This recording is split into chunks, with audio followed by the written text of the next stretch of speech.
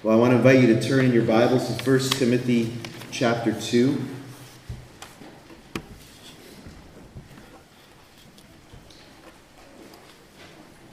First Timothy chapter 2. I'm going to read for us the whole chapter.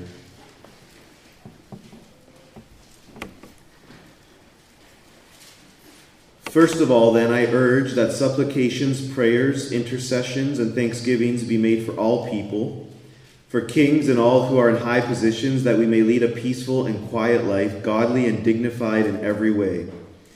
This is good, and it is pleasing in the sight of God our Savior, who desires all people to be saved and to come to the knowledge of the truth. For there is one God, and there is one mediator between God and men, the man Christ Jesus, who gave himself as a ransom for all, which is the testimony given at the proper time. For this I was appointed a preacher and an apostle. I am telling the truth, I am not lying, a teacher of the Gentiles in faith and truth. I desire then that in every place the men should pray, lifting holy hands without anger or quarreling. Likewise also that women should adorn themselves in respectable apparel, with modesty and self-control, not with braided hair and gold or pearls or costly attire, but with what is proper for women who profess godliness with good works. Let a woman learn quietly with all submissiveness. I do not permit a woman to teach or to exercise authority over a man. Rather, she is to remain quiet.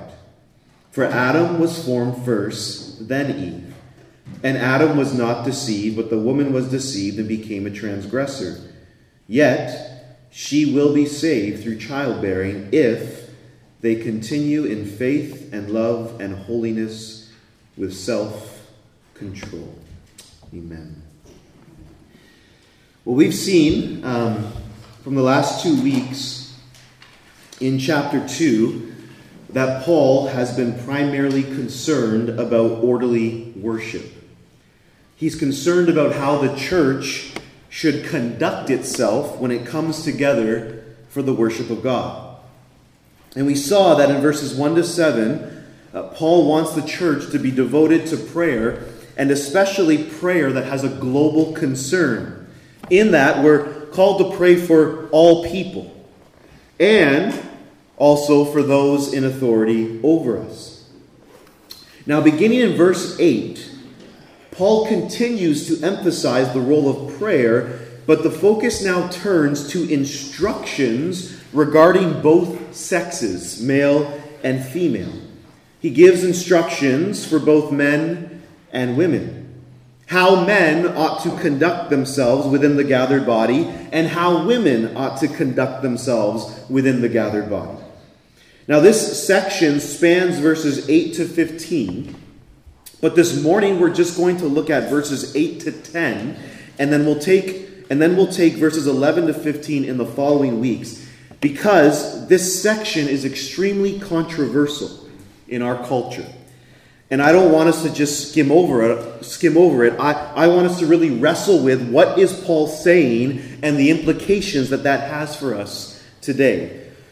So this morning, verses 8 to 10, we're going to look at. Now, before we dig into verses 8 to 10, I want to give you a little instruction on hermeneutics. Okay, that is, how do we approach the Bible and interpret it properly? Okay, so you're right now in the seminary classroom for a few minutes. Okay, and the reason I'm doing this is because this passage in particular gives us some very difficult interpretive challenges, okay?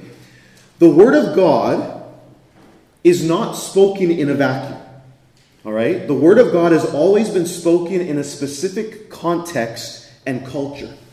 Every word from God has been spoken in a specific cultural context.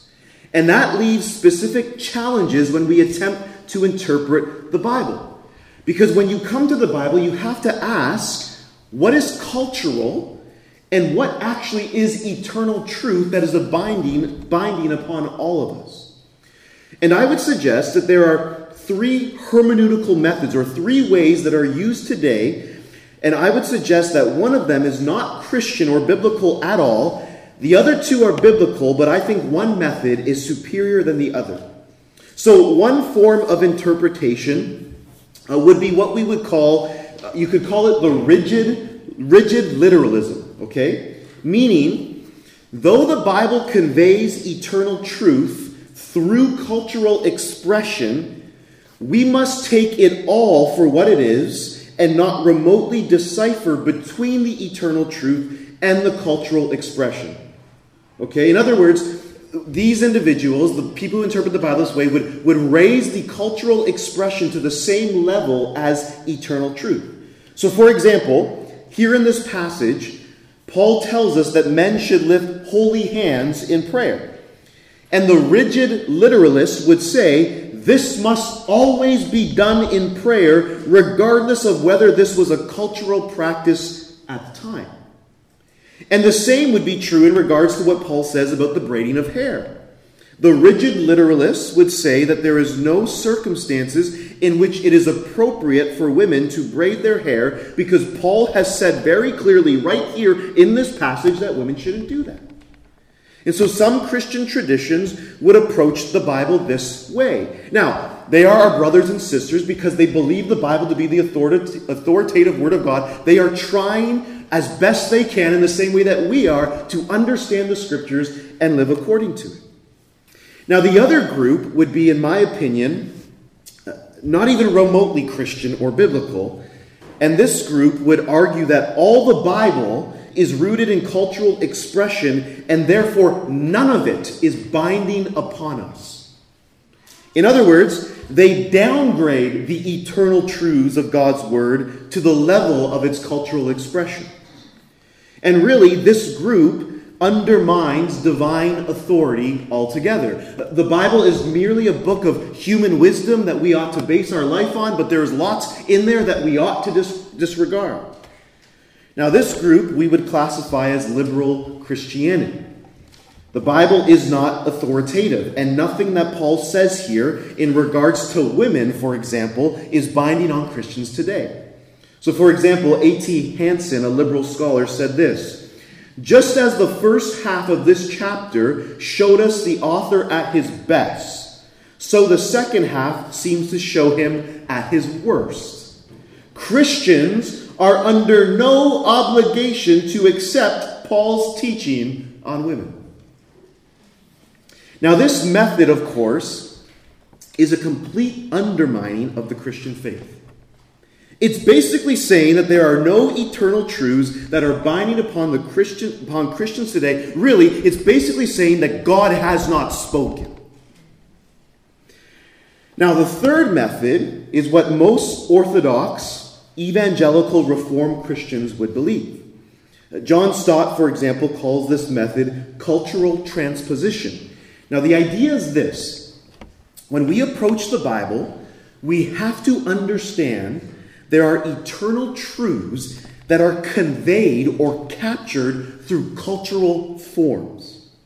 So you could say Scripture is a blend of substance and form. There are eternal truths that transcend culture, and then there is the transient cultural expression of that eternal truth. So, for example, John Stott says we have to be able to discern in Scripture between God's essential revelation and its cultural expression. So a really clear example of this would be John 13, where Jesus washes his disciples' feet. Now, in the ancient world, washing one's feet was reserved for servants. And because people wore sandals and the roads were dusty, you would enter someone's home and have your feet washed. This was a cultural practice. And what Jesus does through the washing of the disciples' feet is convey a theological truth through this cultural expression, which is true greatness is found in going low and being the servant of all. So the truth that is universal is the call to servanthood. But servanthood will take on a different form depending on the culture you live in. So you could say there's a principle, and that principle takes on a specific form within a specific culture. And part of the task of interpretation when we come to the Bible is to be able to differentiate between the two. And we don't always get it right. But I would suggest that it's actually far more obvious than we realize. And here in this passage, we have something similar going on. There are principles or truths that are applicable and binding for every culture, time, and period, but these truths have been expressed uniquely within a specific culture. And I hope to help us see that in this passage.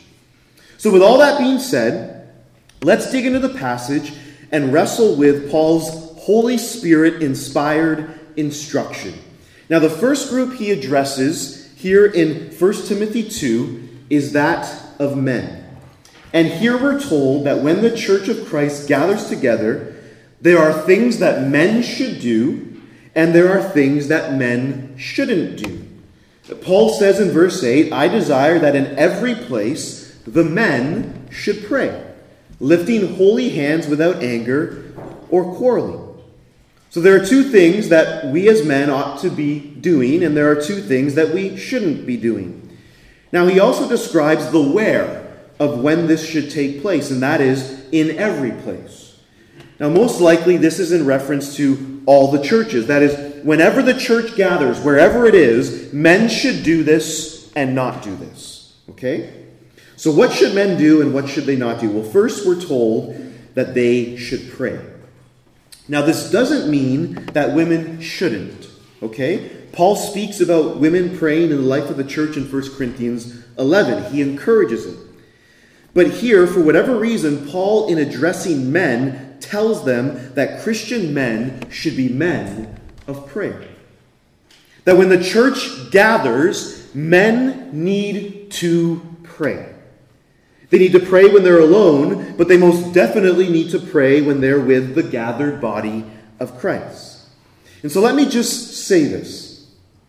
If you're a professing Christian man and you don't ever pray amongst the people of God, I think you are directly neglecting a command in Scripture. I really do think that. I don't mean that you always have to pray, but if you're a man who professes faith in Jesus Christ but refuses to pray, you're neglecting not just a command, but one of the greatest blessings of the Christian life. J.C. Ryle stated this: faith is to the soul what life is to the body. Prayer is to faith what breath is to life. How a man can live and not breathe is past my comprehension, and how a man can believe and not pray is past my comprehension too. The church needs men who are devoted to prayer. It also needs women, but here the emphasis is upon men, and therefore I'm emphasizing this. You know, when we think about what prayer is, I don't think it's a coincidence that Paul emphasizes the importance of men being devoted to prayer. Prayer is communion with God, but it's also an act of humility. Prayer demonstrates humility, it demonstrates weakness, it demonstrates need. Prayer is saying that I need the help and strength of God. Prayer is saying that I am dependent upon another. And we men, in general, have a tendency to feel like we're self-sufficient. We tend to believe that we're stronger than we actually are. And because of this, we can easily look for other solutions before we look to God in prayer. And therefore, we as men need to humble ourselves and express to God in prayer before the body of Christ our need for God's help. Because we're not self-sufficient. There's a reason why God said it is not good for man to be alone. I know that we're not self-sufficient because all of you married men dress way better than you did before when you were single. Now, not only does he tell men to pray, but specifically that men should pray lifting holy hands. What does it mean to have holy hands? Well, the point that Paul's making is that men should pray as men who have consecrated themselves unto the Lord. As Gerald Gray says, holiness was not a matter of external acts, but of internal disposition, so that holy hands really meant the hands of men whose hearts were pure in the sight of God. In other words, Paul's not simply calling us here to pray, he's calling us as men to pray before God as men of holiness, as men of purity. You see, the scriptures make clear that our prayers can be hindered for different reasons.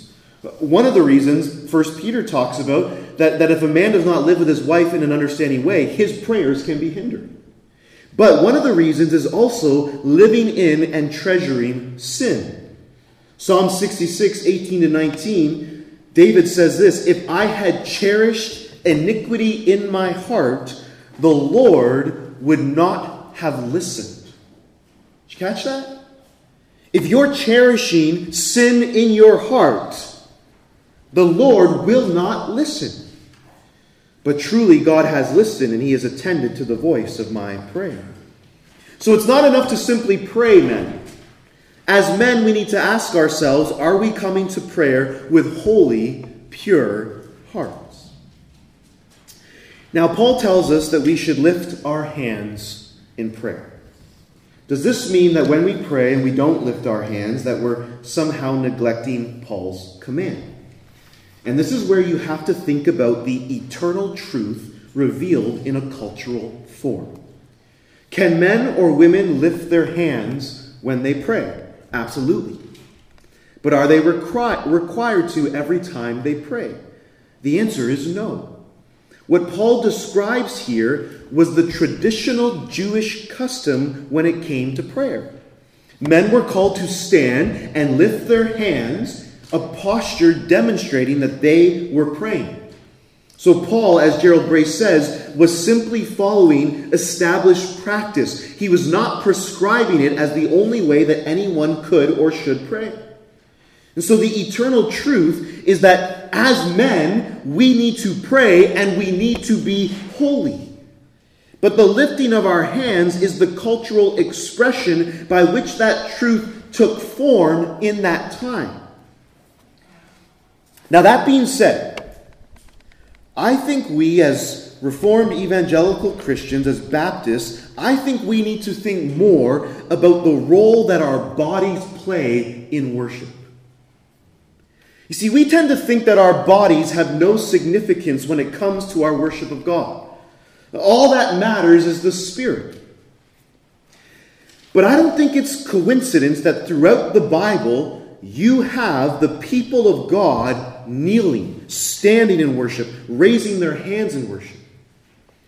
In C.S. Lewis's book, The Screwtape Letters, where the demon Screwtape is training another demon, Wormwood, in trying to lead humans away from the truth, one of the things he talks about is how it's important to make believers think that the body has no impact on the soul. And so Screwtape says this to Wormwood. At the very least, they, that is humans, Christians, can be persuaded that the bodily position makes no difference to their prayers. For they constantly forget what you must always remember, that they are animals and that whatever their bodies do affects their souls. It is funny how mortals always picture us as putting things into their minds. In reality, our best work is done by keeping things out. Lewis is saying here, through the demonic conversation, that we humans tend to think that our bodies don't affect our souls. We think about this in regards to sexuality, right? Sexual practice, a sexual act, a sinful sexual act is a bodily act. Does it affect the soul? Absolutely. So why do we think that certain bodily positions don't affect the soul? We are creatures made in the image of God. We are both body and soul. And so it would make sense that our bodies actually impact our souls. And so though we're not required every time we pray to lift our hands, I would suggest that we need to think more about the role that our bodies play in worship and how it might actually affect our souls. Think about what kneeling in prayer might do in helping our souls be in a position of submission and humility before the Lord. I remember experiencing this 2 summers ago when I went to a Reformed Anglican service in British Columbia where my cousin worships. And at several points in the service, we prayed prayers, but we were invited to kneel. They had kneeling prayer benches, and the whole church together was invited to kneel. And it had a deep impact on me. It really did affect my worship and the disposition of my heart towards God. And genuinely, I think it's something that we as Baptists need to think a little bit more about. So, Paul calls us men to pray and to lift up holy hands in prayer. But there are also 2 things he strongly condemns. And it's connected to his command to pray. He says to pray without anger or quarreling. Without anger or quarreling. Now, this isn't the first time quarreling comes up in 1 Timothy. Paul has already alluded to the fact that these false teachers were producing quarreling. But here he says to us as men, when we come together as the people of God to worship God and to pray, it better be done without anger or quarreling. In general, though this isn't true of every man, but in general, we can say that men have a greater disposition towards anger and conflict. It doesn't mean that women don't, but in general, it's men who like to fight. A man's demeanor is more prone to fight. Now, I'm not saying there aren't women who also have that tendency. I know some. I'm not referring to anyone in my family or anything like that, but in general, men have greater demeanor towards anger and quarreling. Okay? And Paul's saying there is no place for this in the life of the church amongst men. No place. I mean, think about the results of what prayer produces versus what anger and quarreling produce. Prayer has a unifying effect in the life of the church. Right? It brings us together. It unites our hearts around the things we lay before the Lord. I always feel this Wednesday night after we're done praying. I feel unified with the body of Christ. Anger and quarreling, however, divides and causes conflict in the life of the church. It does the very opposite of what prayer is supposed to do. Not only that, prayer is an act of humility. Whereas anger and quarreling usually are the result of pride. Now, I know that there is such thing as righteous anger. I don't want to dismiss that. But there is far more warning in the Scriptures about the dangers of anger. See, anger should not define you as a Christian. There may be seasons for anger, but it should not define you as a Christian. Quarreling should not define you as a Christian man. There is no anger. There is no anger in the fruit of the Spirit. The fruit of the Spirit is love, joy. That should define us. Peace, patience, kindness, goodness, faithfulness, gentleness, self-control. Against such things there is no law.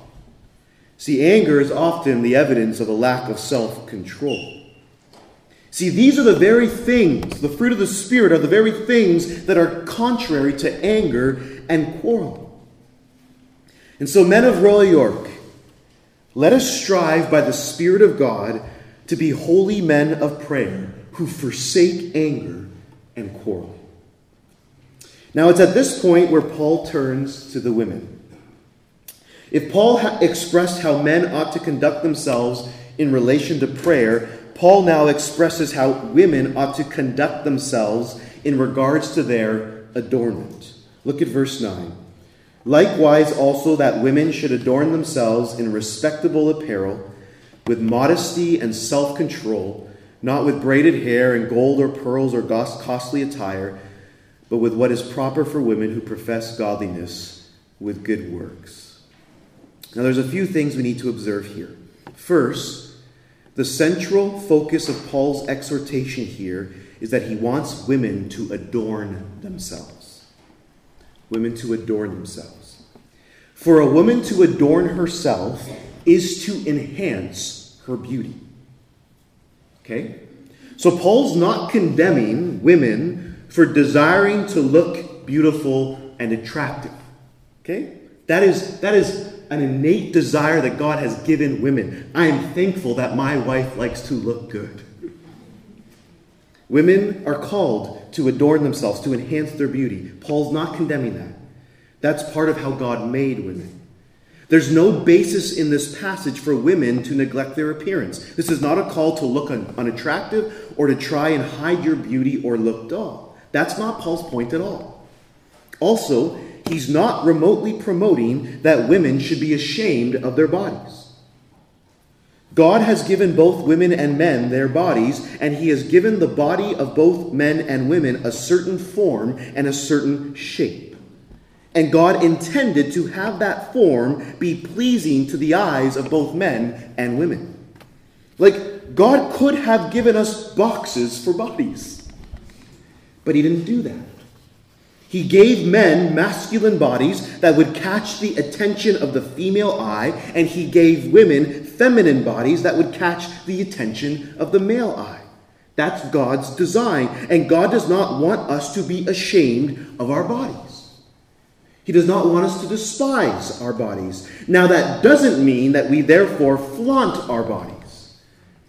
But God doesn't want us to be ashamed of our bodies. He wants us to respect and cherish our bodies. So when Paul says that women should adorn themselves, he's calling them to enhance their beauty, but the question is, how? How? How should they adorn themselves? How should they enhance their beauty?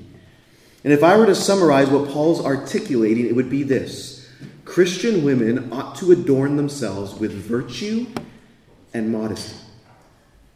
You can break down Paul's instruction to women into three parts. First, he tells them to adorn themselves with respectable apparel, modesty, and self-control. Now, the idea here, as Stott explains, is women are to be discreet and modest in their dress, and not to wear any garment which is deliberately suggestive or seductive. See, modesty is not about clothing, okay? Modesty is a disposition of the heart, but it manifests itself externally. See, a best way to describe a modest person is, in some sense, a humble person. Someone who intentionally doesn't try to draw attention to self. And that's really what Paul's getting at here. Secondly, Paul exhorts women with what not to adorn themselves with. Not with braided hair and gold or pearls or costly attire. Now, does this mean that it's always wrong to braid your hair? Because some of you braid your hair. Does it mean that you should never wear jewelry as a woman? Does it mean that you can't ever have a little bit more of a more expensive dress than you usually buy? No, I don't think that's what this means. I think this is, again, the universal, eternal truth taking on a cultural form or expression. So the eternal truth is that Christian women should be modest in their appearance, and by the way, men need to be as well. And Paul tells us, in the cultural context he was writing in, what that doesn't look like, which was braided hair, jewelry, and costly attire. Why? Well, because in Ephesus, the great goddess Diana was worshipped, and there were hundreds of female prostitutes that were tied to this pagan worship and dressed that way. And so it was important for Christian women to present themselves publicly in such a way that did not resemble this pagan culture around them. And costly attire, fine jewelry, and braided hair captured that pagan culture. You see, braided hair in our culture isn't tied to prostitution. Wearing jewelry, though it can be immodest, isn't viewed in the way that it was in Paul's day. The point that Paul's making isn't that it's evil to have braided hair or to wear jewelry. Remember, holiness, goodness, righteousness in the scriptures is never primarily about what you wear, eat, or drink. It's not the external.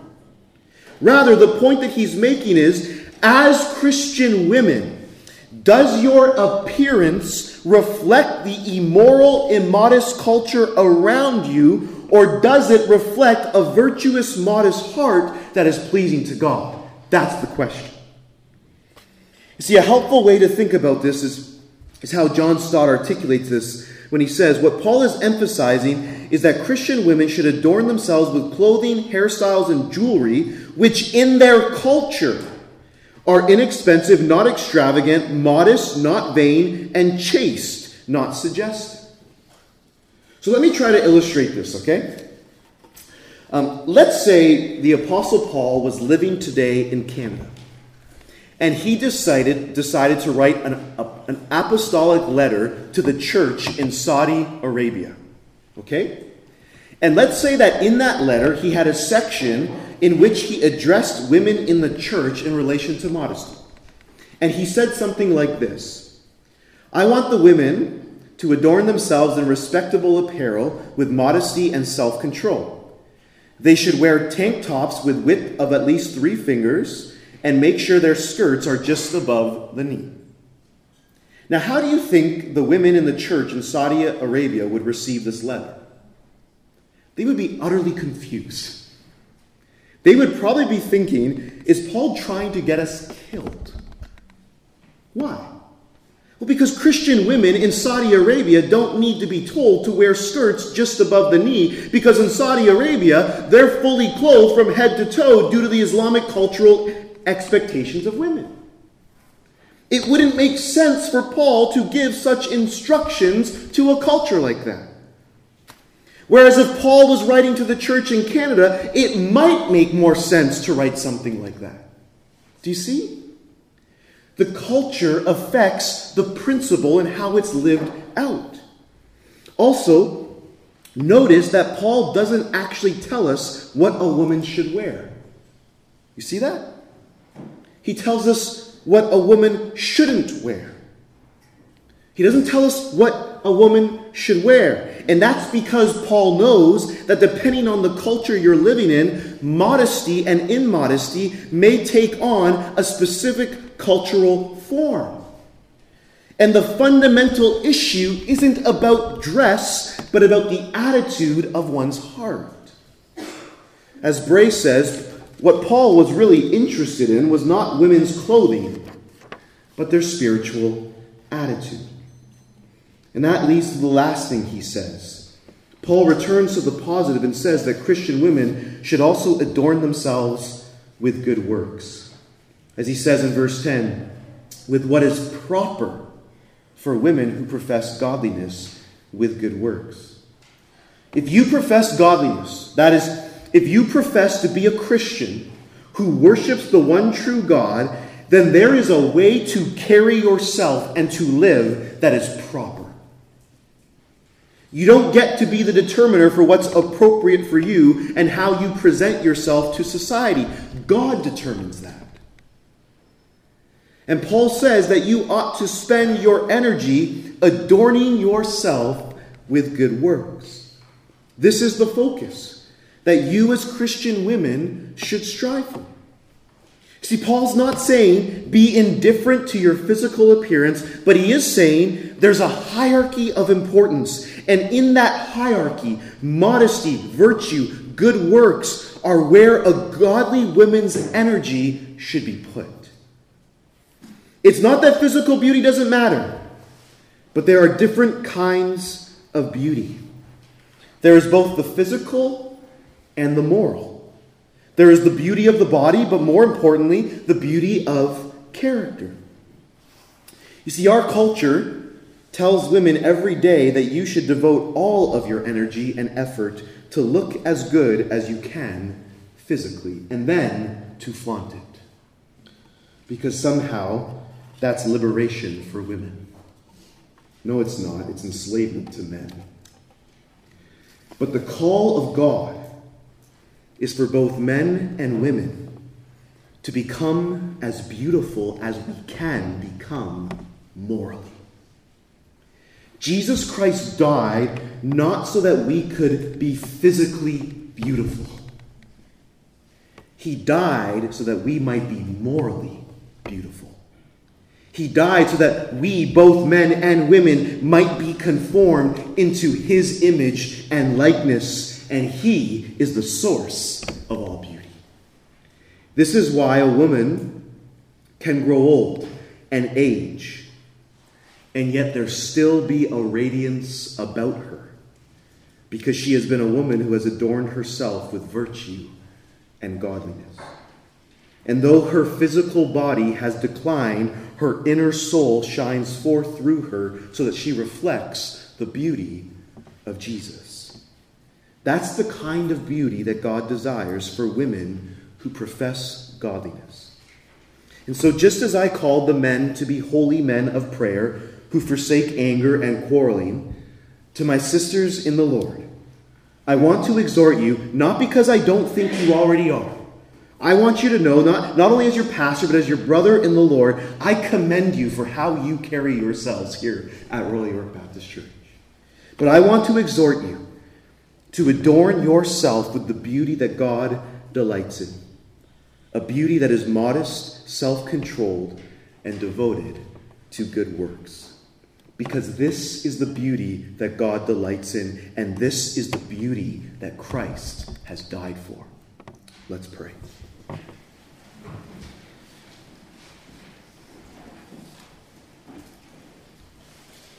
Father, we live in a society that